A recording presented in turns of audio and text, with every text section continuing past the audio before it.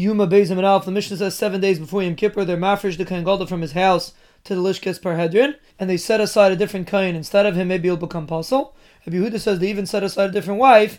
Maybe his wife will die because the pasuk says he has to have a wife. The Chum told him back, if so, there's no end because maybe this one will also die. The Gemara makes a Mishnah that 7 days before you burn the Parah Aduma, they were mafresh the Kayin to the Lishka that is northeast in front of the Bira, and it was called Lishkas Beis HaEvan because all the Kalim there were Kalim that were not Makabel Tama, and the reason was because a Tvul Yom is kasher for a Parah Aduma, and they used to make him into a Tvul Yom to do not like the Tztukim that held that a Tvul Yom is possible. So therefore they're very machmir to only use kalim that were not makabel tama. And the reason why the room was northeast is because it's called a chatas, and a chatas needs tzafan, and it was east in order that it should be a hekah that he should remember that he's doing the Parah Aduma, which was done in the east. The Gemara makes a machlokes what the Bira is. Rabbi Yochanan says it's a place in the Har Bayis that's called Bira. Rish Lakish says the whole Mikdash is called Bira. The Gemara makes the makar for this prisha because the pasuk says kasher asa b'yom hazeh tziva Hashem la'asos l'chaper aleichem, and we darshan la'asos is for Parah Aduma.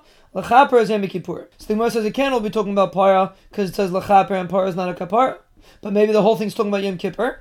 The Gemara says we learn from Tziva. Over here it says Tziva, and the Parah Aduma it says Tziva. So we learn out that you do Prisha by the Parah Aduma. And you don't learn from the Tziva of Yom Kippurim because you learn from Parah Aduma where it says Tziva before you did it. But not from Yom Kippur where it says Tziva after you did it.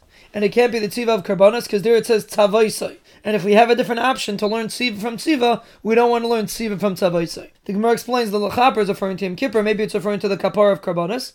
So the Gemara first says we don't know which Kohen is going to be, but the Gemara asks that you should be mafresh the whole Beis Av. So the Gemara says we're only learning something that has a Kviyah Zman.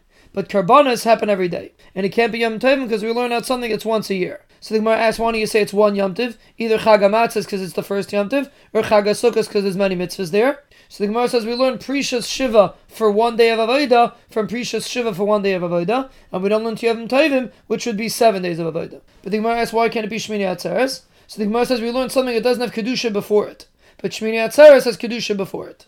And the pasuk says Hazeh, that the limud has to be an exact comparison. Rav Ashi answers that it can't be Shmini Atzeres because if Sukkot, which is the main Yom Tiv, doesn't need Prisha, it doesn't make sense that Shmini Atzeres, which is a Tashlumin for Sukkot, should need Prisha.